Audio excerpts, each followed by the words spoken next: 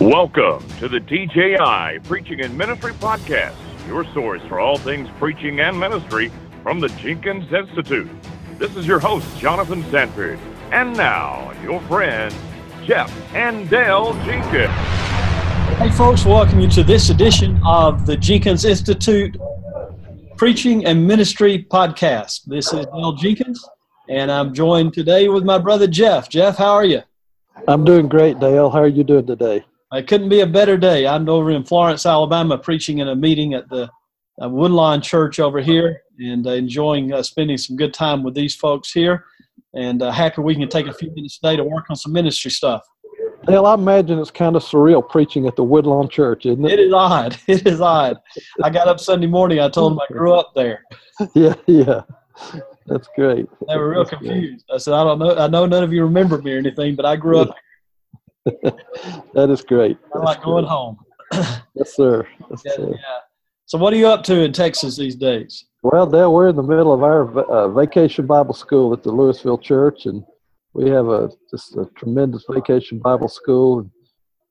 Brother Jay Lockhart is here with us this week teaching our adult class, and we're studying the book of Esther, and he's doing, just as everyone who knows him would understand, a tremendous job teaching from the book of Esther. And hey, Jeff, it's June the 7th. Is 120 there? No, as a matter of fact, it's not too bad. We've had great weather, and we're only, I think it's going to get up to about 85 today, so could be worse. All right. And it will be, by the way. What's that? It will be. Yeah, I know. It will be worse. It's 90 degrees here in Florence, so it's been a hot day here. Yeah. All right, Jeff, this is the first Wednesday of each month, and that's a week we talk about preaching, and so we're going to talk today a little bit about preaching. What's our subject today? Well, today we're going to talk about some mistakes that most preachers make, and hopefully how they can avoid them. Well, we'll talk about the mistakes. I'll talk about mistakes, and I'll let you tell about how to avoid them. How about that? Well, I've been trying to avoid them all my life. We can just look at the list of my ministry. I got the mistakes all covered. Maybe I don't know if I know how to avoid them, but anyway, we'll give it our best shot. And I think we have 4 on our list that we're going to talk about. We'll see how time goes, and if we don't finish them, we'll pick them up another time. And if we get run too short on them, we'll add another one or two. Well, what we need to know maybe before we get started, just kind of as a preamble, is the realization that we all are human and we will make mistakes, and we do best when we realize our mistakes, own our mistakes, and try to correct our mistakes. Anybody who has the mentality, I never make a mistake, or that can't recognize their own mistakes, is going to be fraught with all sorts of obstacles to their being effective in ministry. Sure, and the guys who try to let on that they're perfect and that they don't ever make any mistakes, those are the guys that give preachers a bad rap, because they think that they want people to believe that they're perfect and they've never done anything wrong, and they wear a suit and tie when they go to bed at night, and everything is perfect in their family, and everything is perfect in their work and in their life. And so we do much better, not only for ourselves and for our family, but we do much better helping other people when we admit that we're not perfect. And we grow and we learn ourselves, and we're more effective because we realize, hey, I learned something here. So, all right, sure. Jeff, let's get started. Go ahead. I'll let you take the first one. All right. Number 1, we've written down here, standing still in your growth and learning. Yeah. And so anytime that we quit learning, we quit growing. And anytime we quit growing, we start dying, and the church will die, and people around us will die. And so one of the great mistakes that many preachers make is they think, I've been through college, I've got these degrees, and I've done this a few years, and I've got it down, and I know everything I need to know, and they quit studying, they quit growing, they quit learning. Yeah, this is number 1, it's a practical mistake. What I did when I was 25 years old or 30 years old, it worked. I did this, and this is how I did it, and it worked. And then they start doing that, and they do it the rest of their life that way. And then they stop being effective, and they don't understand why. And the reason is they never learn. They never move forward from where they were when they began. And so it's a practical mistake.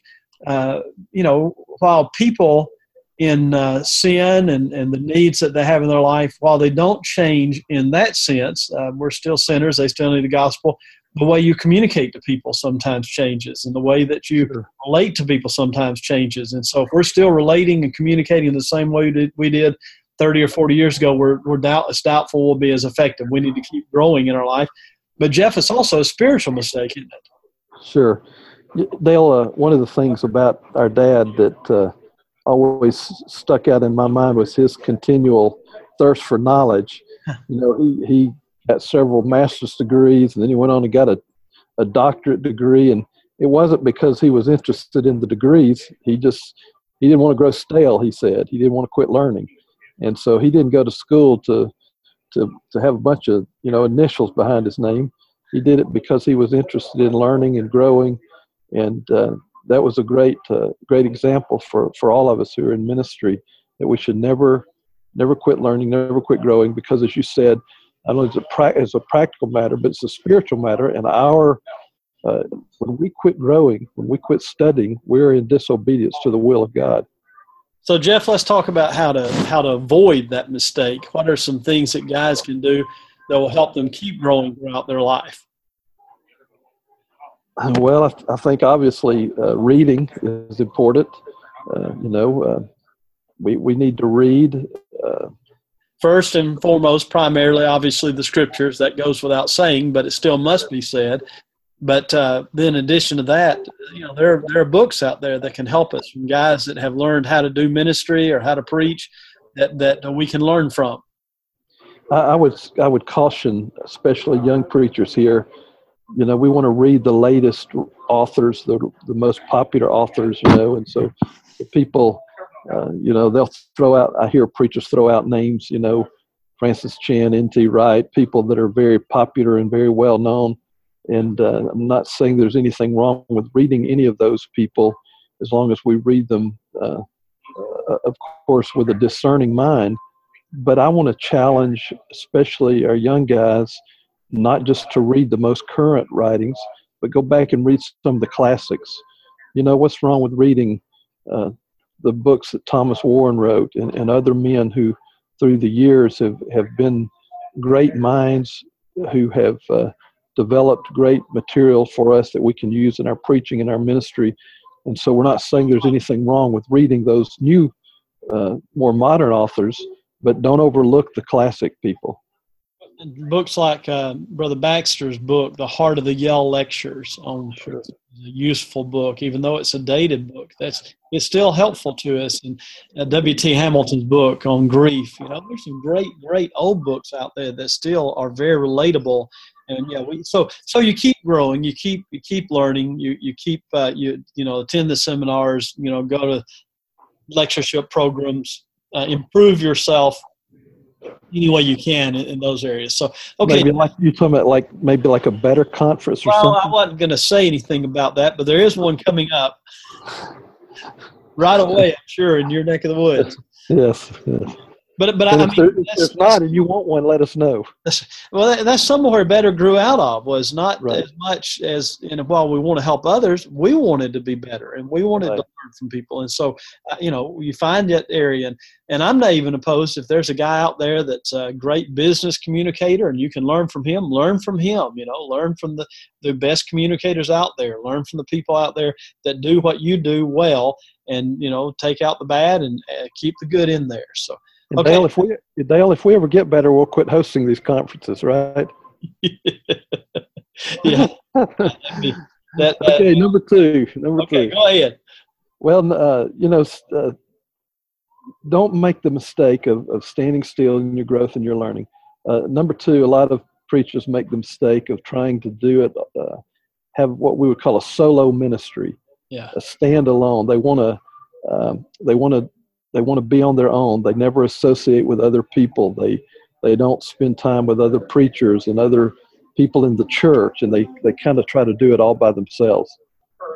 And God never intended for us to be lone ranger Christians. I heard someone say one time, and we don't need to be off on an island somewhere all by ourselves, isolating ourselves from others. And if you want to make a mistake in preaching, then just don't spend time with other preachers. Don't.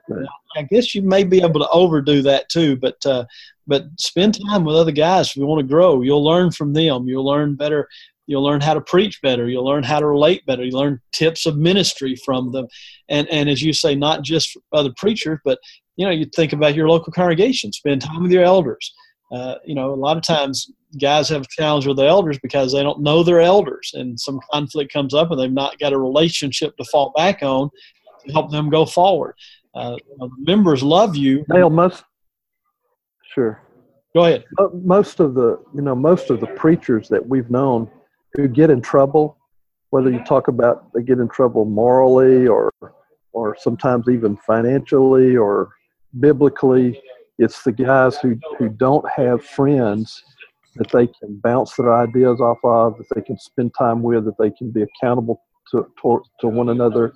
And so it seems like most of the time the guys that get in trouble are kind of lone, like you said, lone rangers.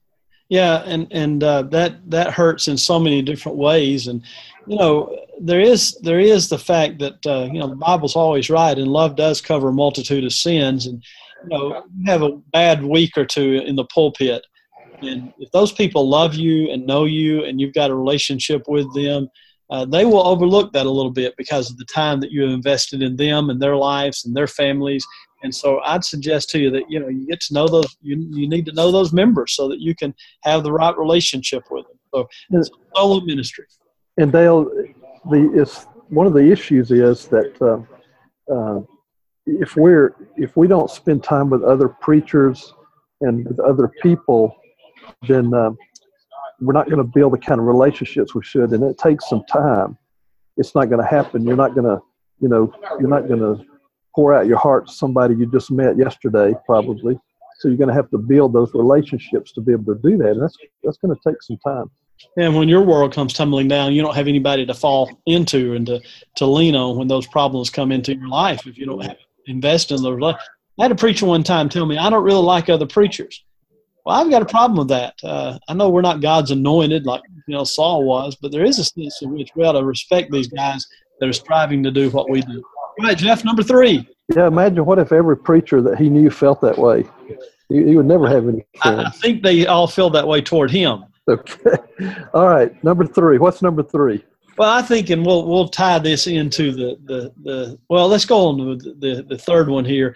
I think a big mistake that preachers make, and it's a very common mistake, is surprising their elders. I talked to a guy just the other day, and he was talking about some mistakes he'd made, and he talked about how he didn't keep his elders informed. And I think when we surprise our elders, and I believe a lot of guys, their intention is good. They want their elders to be delighted by stuff that's new or unexpected, just like they are. But if you pull something off and you surprise your elders on Sunday morning, and then after the service, it's something that maybe was a little questionable or you weren't fully sure of or even just different, and the members then go to the elders and say, man, we didn't see that coming, or, what's up with this? And your elders have to stand with their hands in their pockets and say something, well, we didn't know it was going to happen either. They're not going to be able to help you very much, and you're probably going to be in some trouble. So if you've got some idea you think's the hottest, greatest, latest idea, and you're afraid to run it in front of them before, it's probably something you shouldn't do anyway. So you're probably wise to run it in front of them. I can't personally think of any good time that it's would be a wise thing to surprise your elders, and unless you're going to give one of them a surprise birthday party. And depending on their age, I'm not even sure that's a good idea. But I don't know of any time in the pulpit or with a program or a ministry that it would be a wise thing to do something without your elders. I even think that when we plan our preaching, if we do that in advance, that we need to let our elders be aware of what we're going to be preaching, and even especially if there's particular series that we're going to be dealing with that touch on tough subjects. So don't surprise them in the pulpit, and don't surprise them with your programs. Well, and while the church isn't a business, sometimes wise business principles are helpful to us. And the wise business principle here is before you present something new, you build a coalition.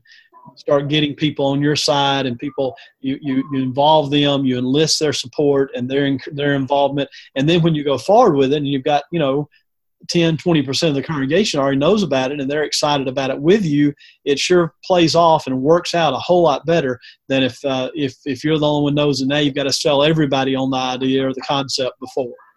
Sure. All right, Jeff, go ahead. Let me just say one more thing about encourage. Talk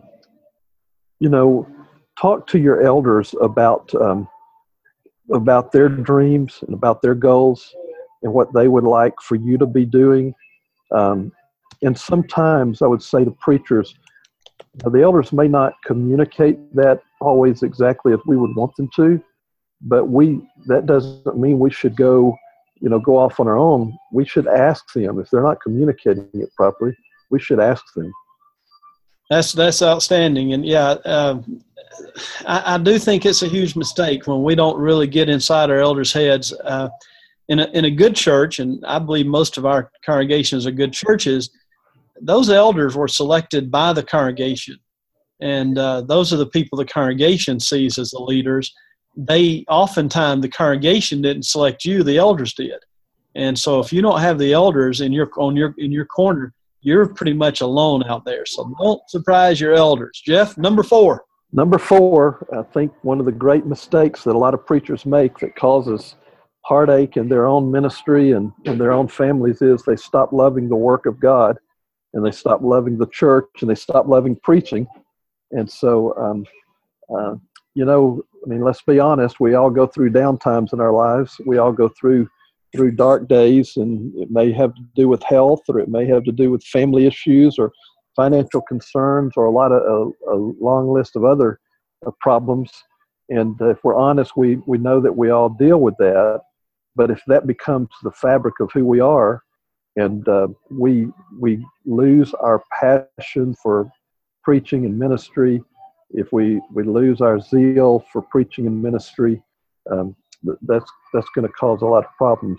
And I've known preachers, Dale, who have fallen out of love with their work, whether it's the actual preaching or whether it's the ministry of that particular congregation, who have tried to stay on just because they feel like they need a salary. And it's caused a lot of harm to the church and to themselves as well.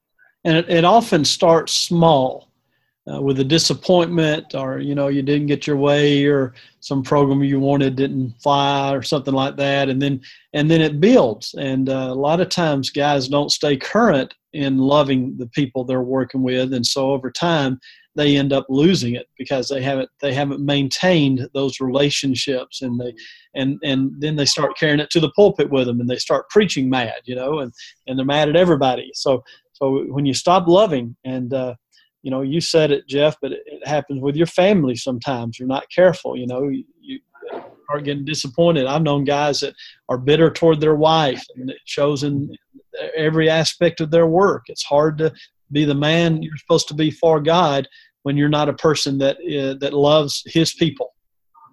And again, we keep coming back to this idea, but don't you believe that you have good relationships with people in the church and even with other ministers that you can talk with, not about maybe deep personal issues that don't need to be discussed, but there are things that you need to be able to discuss with other people. And you don't need to wait until it's at a critical point.